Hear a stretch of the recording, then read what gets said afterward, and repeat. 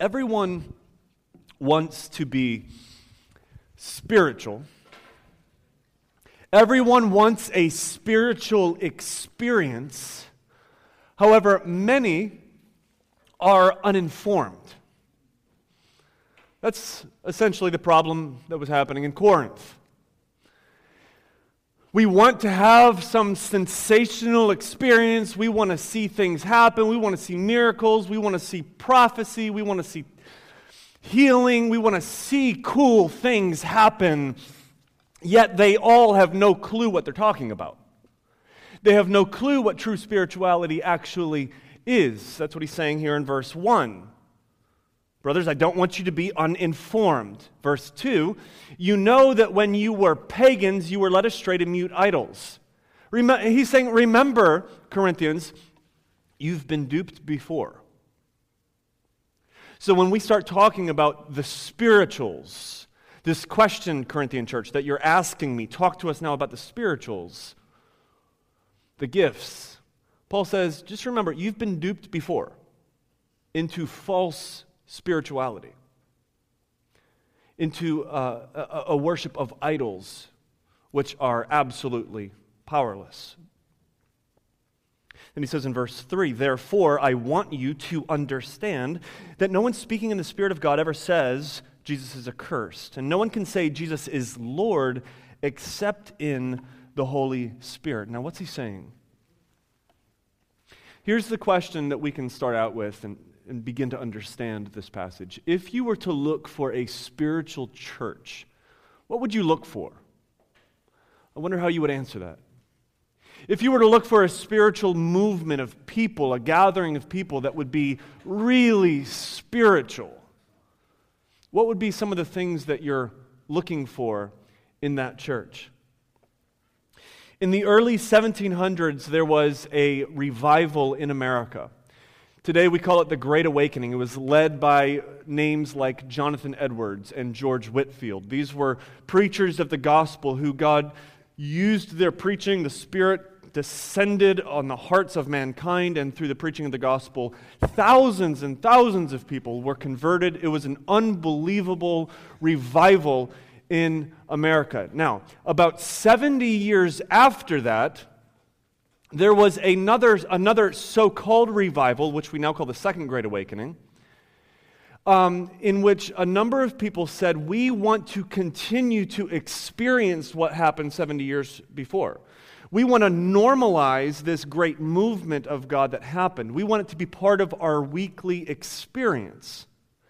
And so during the second movement, the second revival, it was less the Spirit coming down, the Spirit condescending to the hearts of mankind through the preaching of the gospel, and it was more Christians trying to reach up and pull down the Spirit. Do you see the difference? It was more Christians trying to do things to create a sense of sensationalism, a sense of revival. And so then emotions would be appealed to. Preaching became something where toward the end it was this emotional draw so that we could get a lot of people coming down to the altar. Decisions would be made, cards would be filled out, and after a year, people would be back into their old lifestyle. What was happening? Now, this created a shift in American Christianity.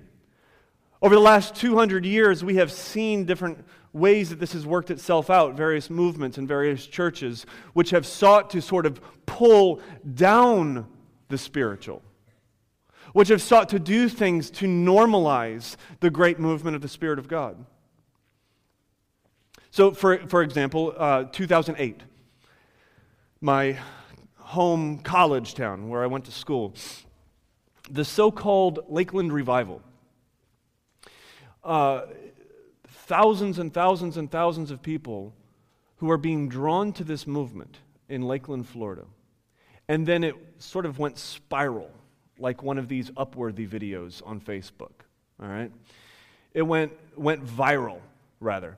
And it was global, and it was massive, and it was sort of like rock and roll meets like old school Pentecostalism, all right? It was just this exciting thing, all right? The guy leading it was cool, and he was like knocking people out, like literally. He was muscular, sort of looked like me, and thousands of people are being drawn to this, supposed healings all over the place. I mean, through television sets and phone calls about someone is in Lakeland and they talk with somebody else and all of a sudden they're supposedly healed. All of these people drawn to this. Why?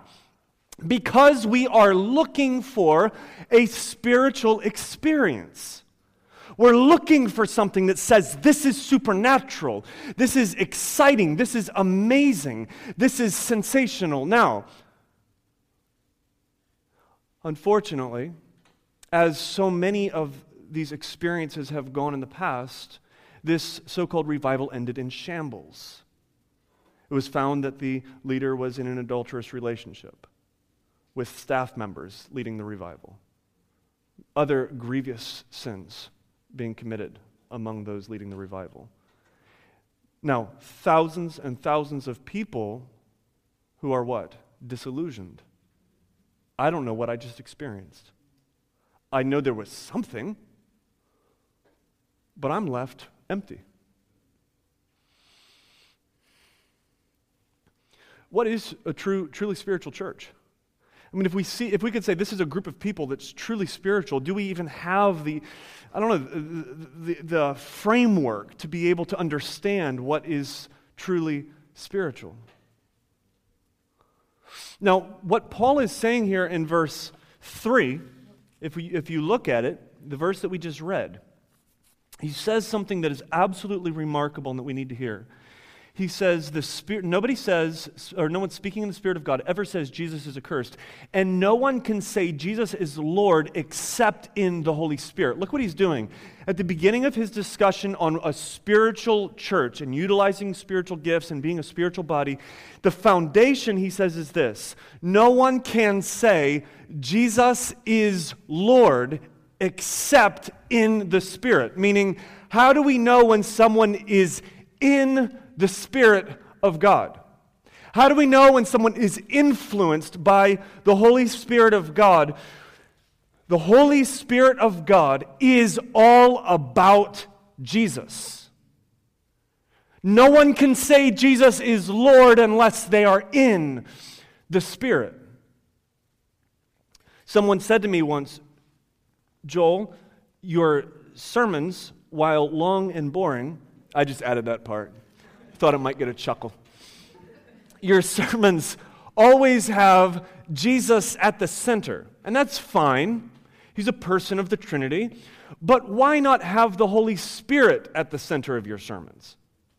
Why not talk more about the Holy Spirit and how the Holy Spirit is helpful? Now, the Holy Spirit is helpful, and it is a huge doctrine, but why not, Joel, make the Holy Spirit the central point of your sermons? Why do you always have to have Jesus as the central point of all your sermons?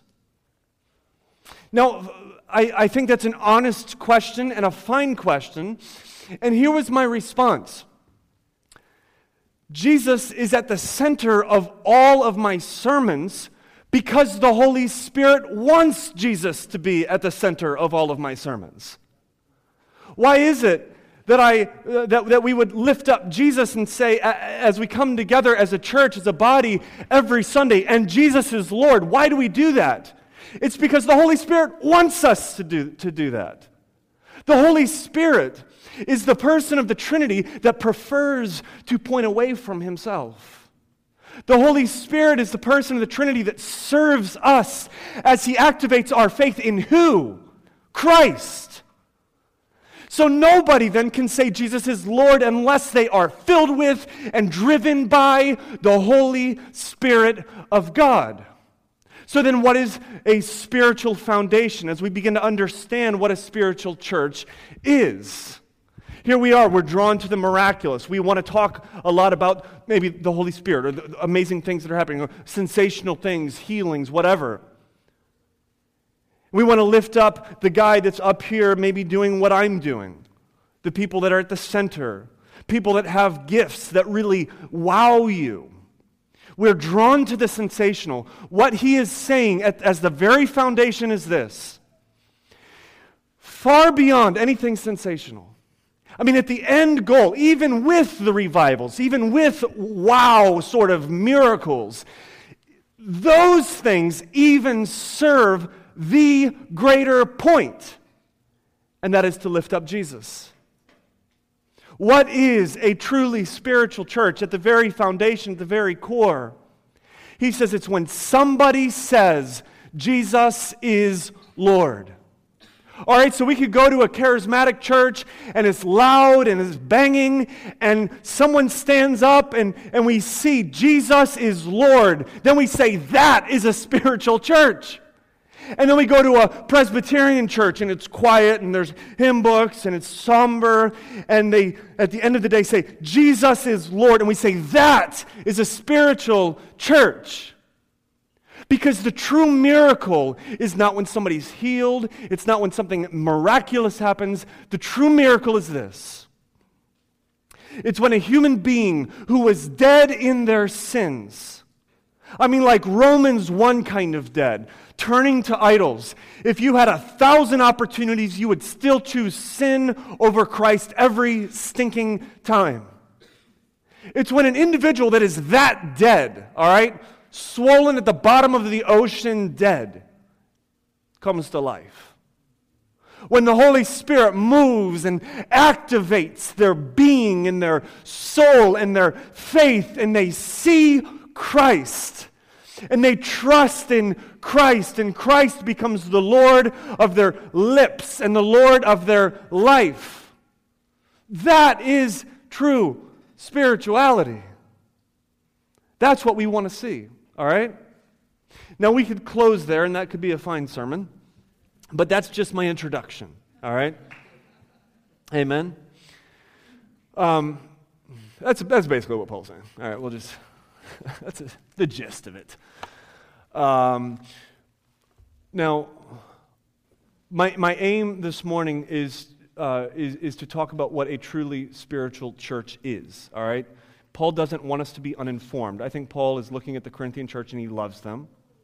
And he knows that they are drastically uninformed and they're going to fake kinds of spirituality and they're like prone to this. And so Paul wants them to know what a truly spiritual Corinthian church looks like. So what that means is this: as we get into this chapter, this is less of an exhaustive list of spiritual gifts. This is less of a proof text for certain spiritual gifts. What this is really is a blueprint for a spiritual church. All right? So I typically in my sermons try to stick to 3 points. It's what a good preacher does. But today I have 7 points, all right, because we're talking about what a truly spiritual church is, and so it just requires 4 more points, okay?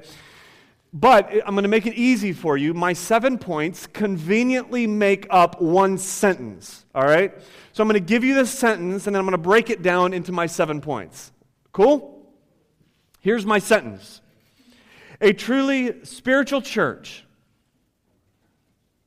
consists of people, that's my first point, with a diversity of gifts as one body, whose members are not jealous, whose members are not proud. That's my 5th point. You see how we're doing this? Serving one another with joy. That's my 6th point. To become a manifestation of Jesus. So this is our blueprint for what a spiritual church is, and we're breaking this down into 7 different parts. Part number 1. Are you ready? A spiritual church consists of people. Let's just stop right there. We're talking here about people. Now, something you need to know is that this idea of a gathering is actually somewhat new to history. Meaning the pagans didn't gather together on, say, a Tuesday night for small group, and then Thursday nights for their sort of corporate gathering or whatever. outside of what we see here happening in the Christian movement, what we find is that spirituality comes down to places, like, say, a temple. And there's no need for everybody to be together at the same time because there's no such thing as a body of people. It's just individuals experiencing this religion. And so you could go to the temple anytime you wanted to throughout the week. But something was fairly new to human history with the birth of the Christian movement. As not only did we come together randomly as human beings, but intentionally, on a regular basis. People gathering together under a shade tree. People gathering together in a cathedral with stained glass. People gathering together in an elementary school. What we're talking about when we talk about a spiritual church is a people. Now, this also should distinguish us from talking about a place. So we're not talking about a spiritual place. We don't say, well, I want to be in like an environment that's spiritual. I want to be in a place that's spiritual. The Bible doesn't understand that.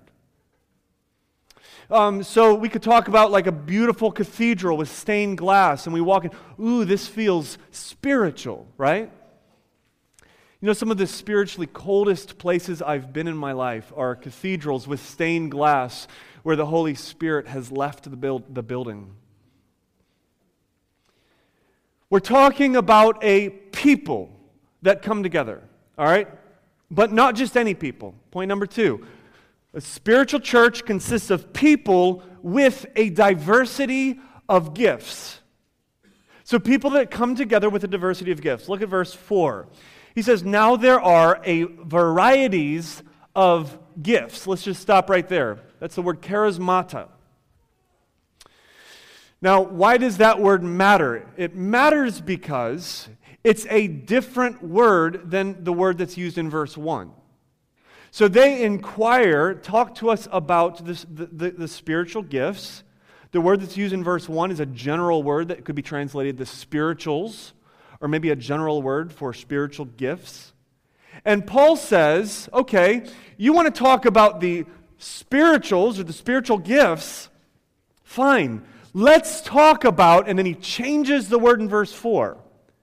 Charismata, which literally means grace gifts. So you want to talk about the spirituals. All right, let's talk about grace. Because you can't talk about spirituality without talking about grace. You want to talk about the gifts? Generally, fine. Let's talk about the grace gifts. Do you see what he's doing? What he's first saying, and let me just say this, you might not have any background in church, and that's cool. And you don't know what spiritual gifts are. That's totally fine. I just want to give you a sample here, a brief definition.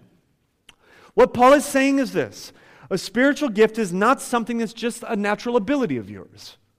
It's not something that you can just do really well, all right? So like somebody that plays the guitar, that's not a spiritual gift. Great natural ability, God-given, but that's not what he's talking about here. A spiritual gift is also not something that you work for and sort of attain so that you can now be puffed up. No, it's called a grace gift.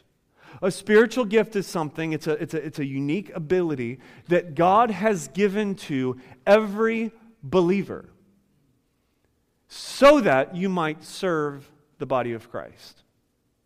So he says, let's talk here about the grace gifts in verse 4, but there's a variety of them, but there's the same Spirit. There's a variety of service, but the same Lord. There's a variety of activities, but it is the same God who empowers them all in everyone. Today, it's popular to say that we want to be diverse. Diversity is a popular concept today in American culture.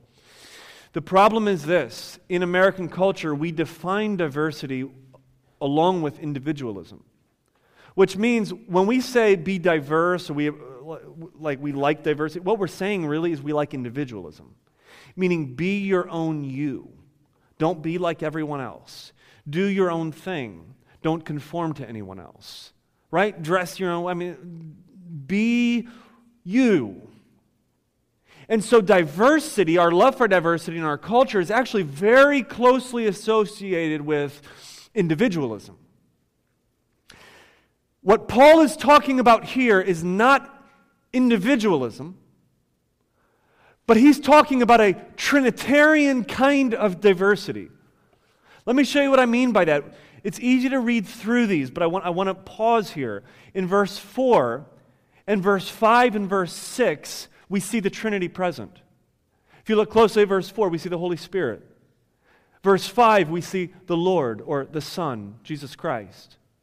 Verse 6, we see God, which is usually the reference for the Father. What Paul is saying is this: when we want to talk about the diversity of spiritual gifts, we want to talk about the diversity in a church, we need to talk about the Trinity. One theologian said that God loves diversity so much that every single snowflake is unique. We could say God loves diversity so much that every single human being is unique. No one really looks like you. Look around, just really quick. Look around, look at everybody. If you see somebody nodding off, give them a nudge. Listen, this is time to wake each other up. Nobody really looks exactly like you, do they? Isn't that interesting that God created us in His image, unique, diverse, different from one another? You see, the Father is uniquely the Father. In His role in salvation, the Father elects and sets His affection upon. The Son, Jesus Christ, is uniquely the Son. He doesn't serve in the role of the Father. He submits to the will of the Father, and He comes into this world to redeem sinful man. The Holy Spirit is uniquely the Holy Spirit. Not like the Father, not like the Son. The Holy Spirit exists to work in the hearts of mankind, to wake us up to Christ. The Trinity, God, unique, diverse. And so now when we talk then about spiritual gifts, we talk about what God is doing in our midst, we must know that we're talking not about an individualistic kind of diversity, but a Trinitarian kind of diversity. Now, what we see here then is He gives us a sampling of different kinds of gifts. We see this in verses 8 through 10. This list isn't meant to be an exhaustive list of all spiritual gifts, but I think it's just a sample. Let's look at it. We don't have time to dive into each one, but briefly, verse 8, we see the gift of wisdom that's given to some. This could be a unique ability to explain how Christ is the fulfillment of all and how Christ is the only way. Remember, Christ is the foundation and the reason all gifts exist. We see in verse 8 the gift of knowledge. Now, this wouldn't be some freaky kind of supernatural knowledge like I'm getting the sense of what's happening on the other side of the world right now. But rather in the context of 1 Corinthians, when we talk about knowledge, we're talking about knowing God in Christ. And so whatever this gift is, it's a certain unique God-given ability to see and experience and relate and communicate God in Christ. We see in verse 9 the gift of faith. Now some Christians, all Christians have saving faith, but some Christians have these like enormous mustard seeds, all right? And I know that's like a contradictory in terms. But like these mustard seeds of faith, the kind of faith that can move mountains, that is inspiring, all right? There are times that I get to the end of myself, like I am down and frustrated and doubting, and some of you, with the gift of faith, have come along and you have encouraged me with the promises of God, with a smile on your face. Trust in Christ. My wife has the gift of faith. All right? This enormous mustard seed kind of faith. Moving on. The gift of healing. Now it's interesting here that this is a plural, meaning there's different kinds of gifts of healing. This means that we shouldn't think that there's just one healer, one person that everybody's coming to and they're knocking them on the head, all right? But in this context, whatever the gift of healing is or was happening, there were different kinds of healers, literally, miraculously healing people of illness. In verse 10, we see the working of miracles. Ananias and Sapphira, dead by the word of Peter. That's a gift of miracle right there. Causing blindness in Acts chapter 10. Miracles for the glory of God. We see prophecy, possibly a foretelling of what's to come, or uniquely being able to apply and speak to and confront individuals from the Word. The gift of tongues, speaking in various languages. Now, one question that is important at this point is these more miraculous gifts, healing, the gift of tongues, the gift of prophecy. Do these gifts still exist today, or should we seek after these gifts? How many of you would like to discuss that question? How many of you? A few of you? All right. We'll talk about it in 2 weeks. All right? So come back. For the sake of painting our picture of a truly spiritual church, we're going to dive into some of those questions in 2 weeks when we get to chapter 14. Cool? So come back. All right. So how do I know then what my spiritual gift is? How do I know what my spiritual gift is, you might say? Should we take all of the spiritual gifts in the Bible and kind of compile them and turn them into a test, maybe? A spiritual gift inventory, if you would, and pass it out and hand it out, and you can, sort of like a personality test, you can fill in the blanks and you can find out what your 4 or 5 spiritual gifts are, so that way, Lord forbid, you serve in a capacity that you shouldn't be serving, all right? I don't think so. I don't think that's the best way to discover what your spiritual gifts are. I don't think God intended to give us spiritual gifts in the Bible just so we could put a test together to find out what our spiritual gifts are. How do we discover what our spiritual gifts are? Well, let's think about it. In verse 7, it says that the spiritual gifts exist in each one to build up the church, for the body. Which means then that your spiritual gifts are not for you, but your spiritual gifts are for the common good of the body. So now how do we determine what our spiritual gifts are? Through being in the body, through coming together, through gathering with one another. You want to determine what your spiritual gifts are? You don't know? Here's how you do it. You come and you gather with the body. And after we dismiss, you stick around with the body. And you listen to people. And you share with people. And what happens is this. You begin to operate in the gift that God gave you without even realizing it. You begin to just simply discover your spiritual gifts as you use them.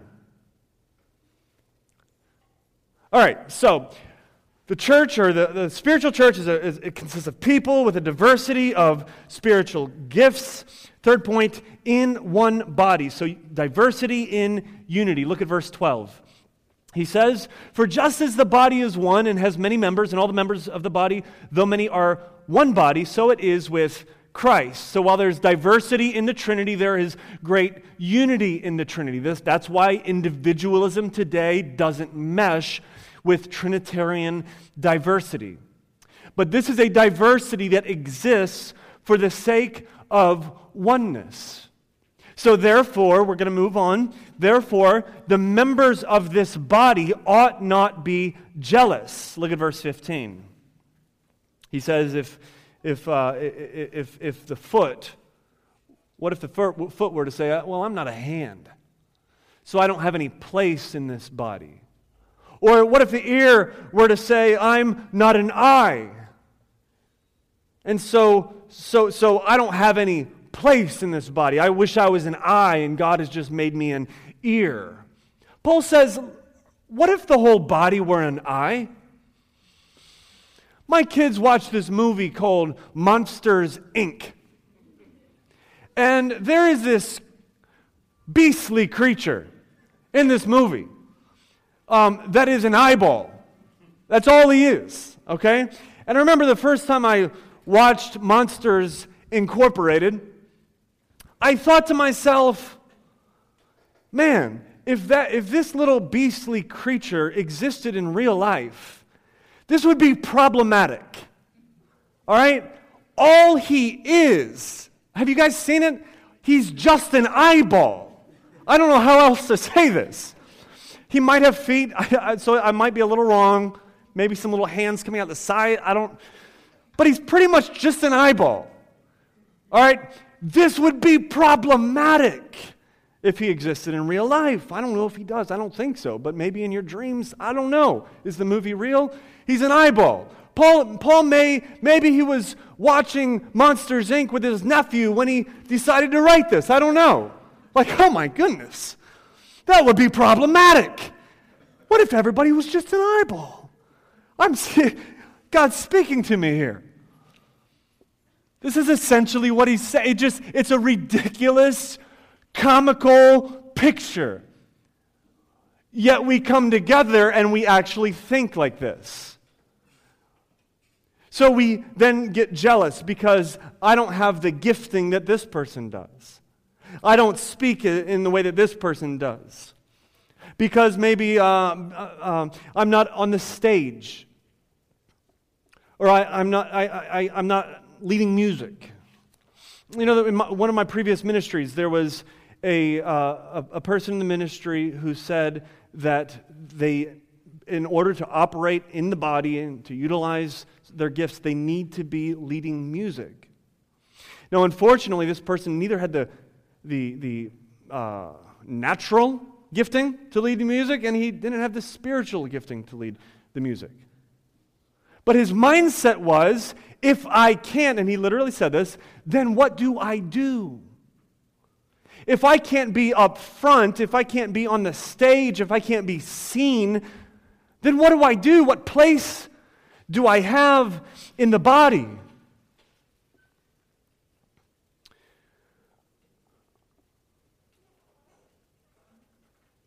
I'm not like these kinds of people, so therefore I don't belong in this body.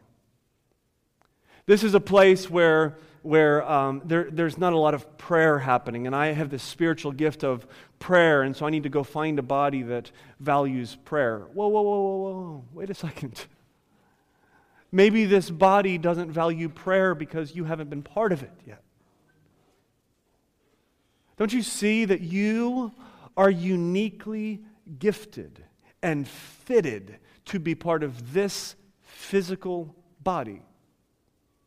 God is sovereign. You are not here by accident. You are here because God has a particular gifting that He has given you that we as a body need.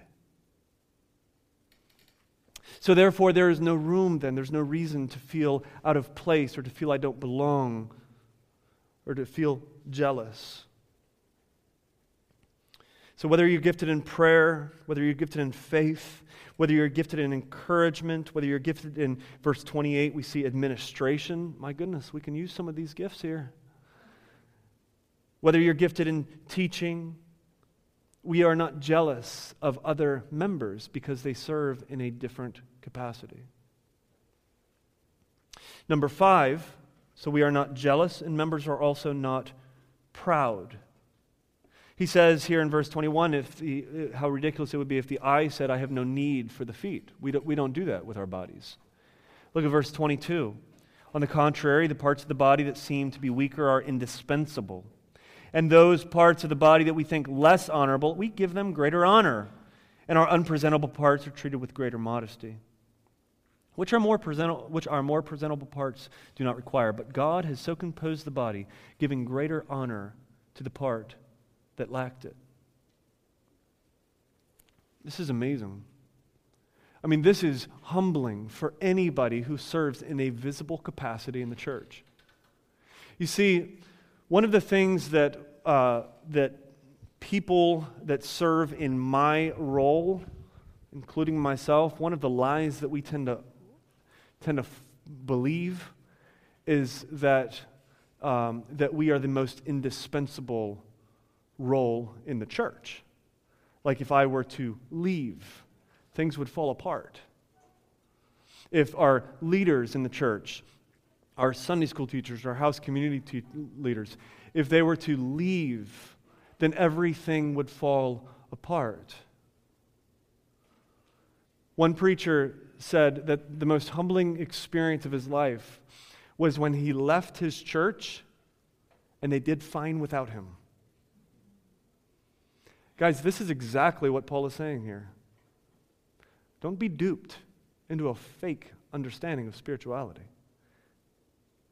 What he's saying is this: the parts of the body that are most visible, and I know you guys don't believe this, but we have to trust. The parts that are most visible, he's saying, are the most dispensable. But there are these invisible members of the body that we can't lose. Think of just your own body. Your arm versus your kidneys. All right? If I pulled out a knife right now, let me take a drink. And I said, would you rather me cut your arm off or cut out your kidneys? And you had to choose, all right? You had to choose. What would it be? Everybody says your arm. Somebody says your kidneys. Now you had to choose. All right? Where's our ushers? Here, your arm, though it is the most visible, you think about it more. If you're muscular like me, you get a lot of compliments. Your arm is more dispensable than your kidneys, which are weaker, which are invisible. They're hidden.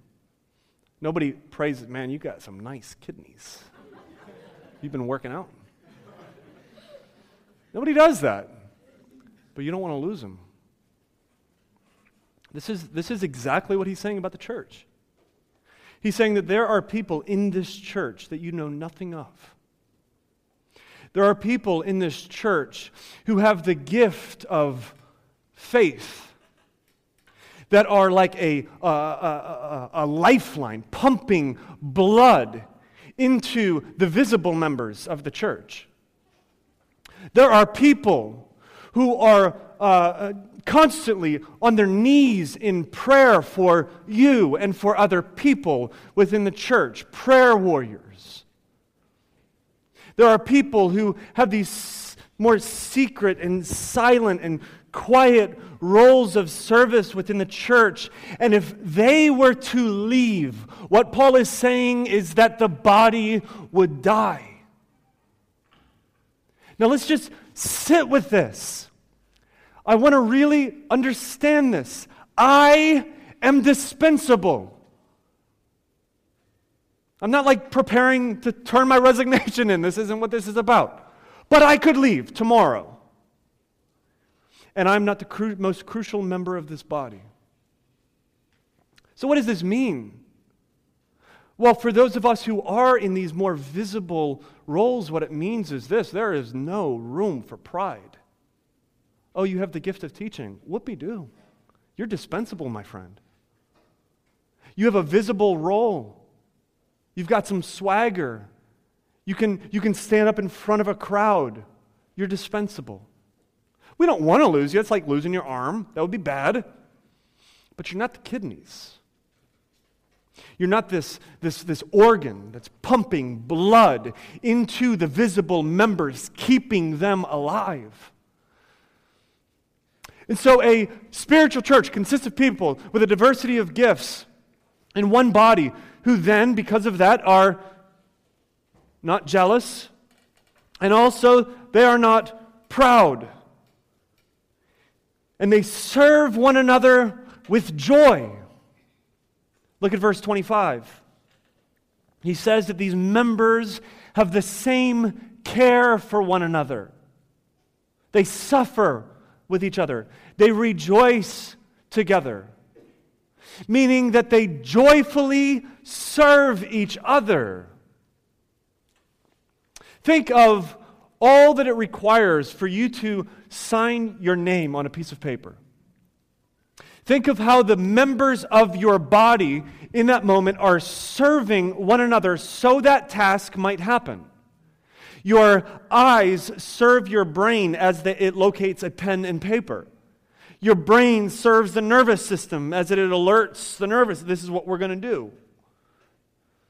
Your nervous system serves the muscles. I think there's 35 muscles in your hand, which serve the tendons that pull on the bones and serve the bones.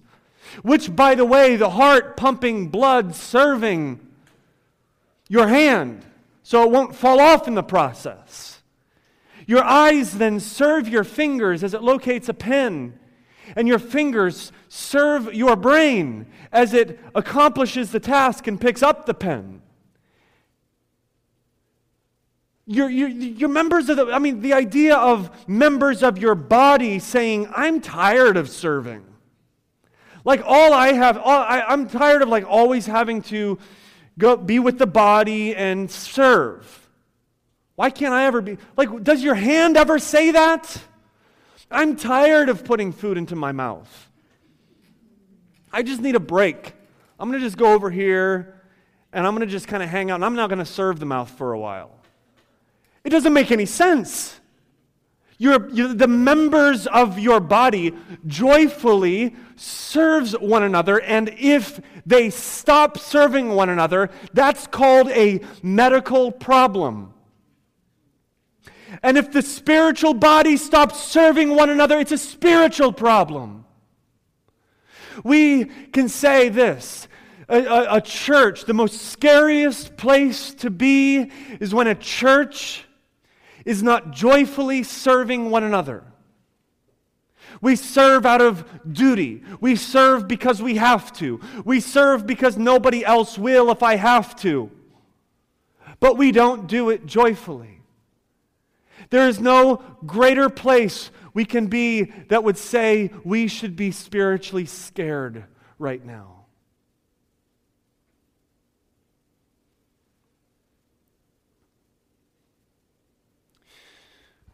I talk sometimes with nursery workers after our gatherings, and I'll go up to them and be like, oh, thank you so much for your service to the children. I love it. And they often, not always, but often they'll be like, oh, it was great. It was a joy. I don't understand that. But, hold up, last week, I'm, for the first time in garden history, not teaching something, and I was able to serve in the nursery last Sunday. I served with Renina. And as we're sitting there serving, I'm thinking to myself, oh my goodness, I see why people enjoy this. Not because I like hanging out with kids. I mean, I like kids, but it's not like my thing. But here's what I realized. I realized, wait a second, we're serving these parents who right now are freed from certain distractions so they can sit for a while and listen and be trained in the Word of God so that they might say with greater confidence that Jesus is the Lord. And I will joyfully take my part in this body and serve in this capacity right now so that the body might do what the body needs to do. To train one another, to be together, to serve, to encourage, so that we might stand together as a body and declare Jesus is Lord. Friends, if you are not serving with joy in this body, if you are whining about serving in this body, or if you are skirting around any way of being called to a service position, listen, repent of your sin and trust in Christ. And what you'll find is that serving in His body is joy.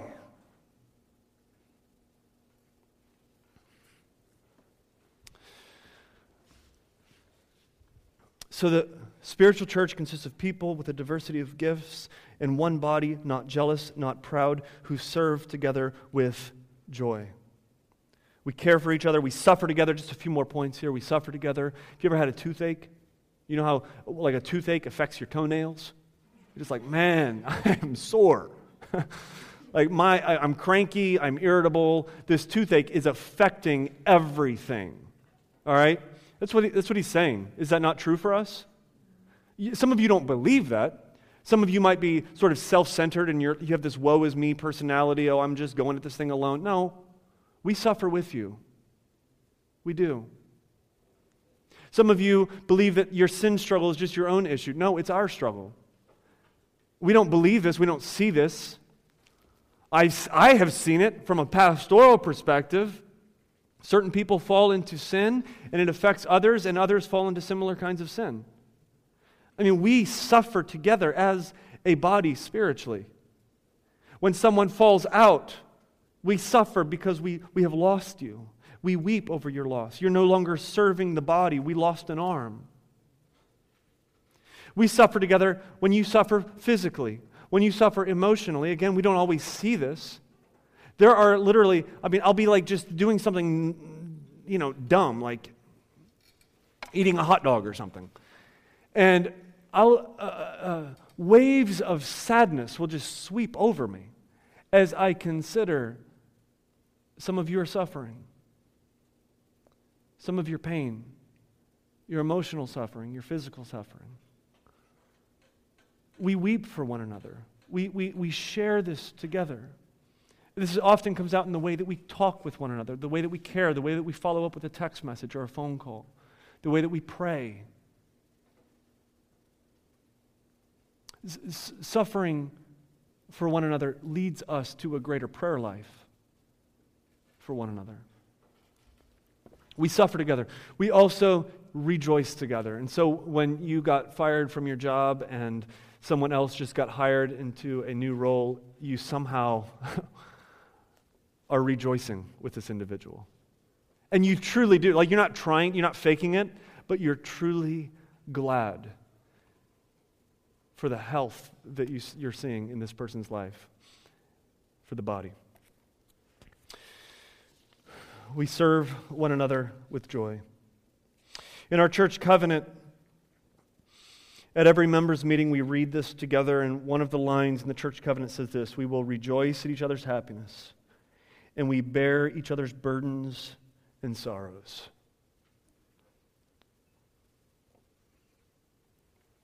A truly spiritual church consists of people with a diversity of gifts in one body, who are not jealous, who are not proud, who serve one another with joy, caring for one another, bearing one another's burdens, and rejoicing with each other. Now, why do we do this? This is our last point. As a manifestation of Jesus. Look at verse 27. Now you, he says, are the body of Christ. He starts his passage with Christ. He ends his passage with Christ. The Holy Spirit, when we know the Holy Spirit's moving, it's when people are saying Jesus is Lord, and then we come together in this way, and we are now a manifestation of Christ. We do this so that people might see Christ. We do this to be the body of Christ because Jesus is our Lord. So as we talk then about seeking the spiritual and looking for it in crazy supernatural ways or in revivals, look, the supernatural, that would be awesome to see some of that. The revivals, I would love to see a true, real, spirit condescending revival in our church. But even that serves the larger purpose of what true spirituality is all about. And that is that our lips and our lives might say, Jesus is Lord. With our lips, we come together as His body, and through our conversation, we lift Him up in the center. We encourage one another to trust in Christ, to rest in Christ, to trust in His promises. We pray for one another. In our teaching and preaching, Christ is at the center. With our lives, we live our lives saying Jesus is Lord. Not necessarily searching for the sensational, but how do we do this? How do we live our lives as Jesus is Lord? It's resting in Him. It's trusting in Him. It's standing in Him. You see, God sent His Son into the world to die for sinful humanity. Jesus lived the life that we should have lived. He died in our place. He rose again from the dead, giving us all hope that we, whoever trusts in Him, will have a resurrection from the dead and live with God and be freed from sin one day. How do we become a truly spiritual church? What would it look like to truly be the body of Christ?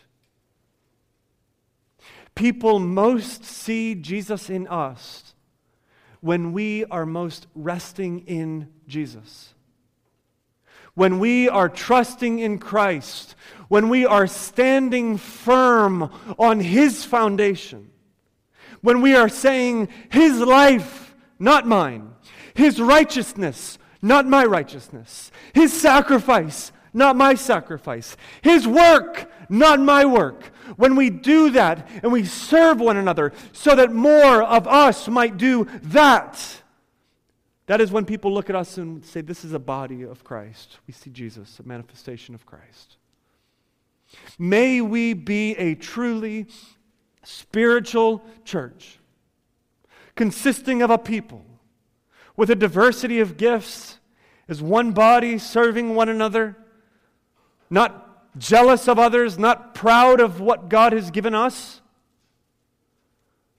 but serving so that we might care for one another, that we might suffer with one another, that we might rejoice with one another, serving with joy the body, so that we might become a manifestation of Jesus Christ, and others might be able to look at us and say, Jesus is Lord. That is a spiritual church. Let's pray. Father, we ask that you take these words and seal them into the heart and the lives of this church. May we come together on a regular basis and be able to reflect true spirituality as we embrace the ways that you have gifted us to serve one another, as we serve with joy. May we be able to lift up Jesus at the center so others and we may say Jesus is Lord. It's in His name we pray. Amen.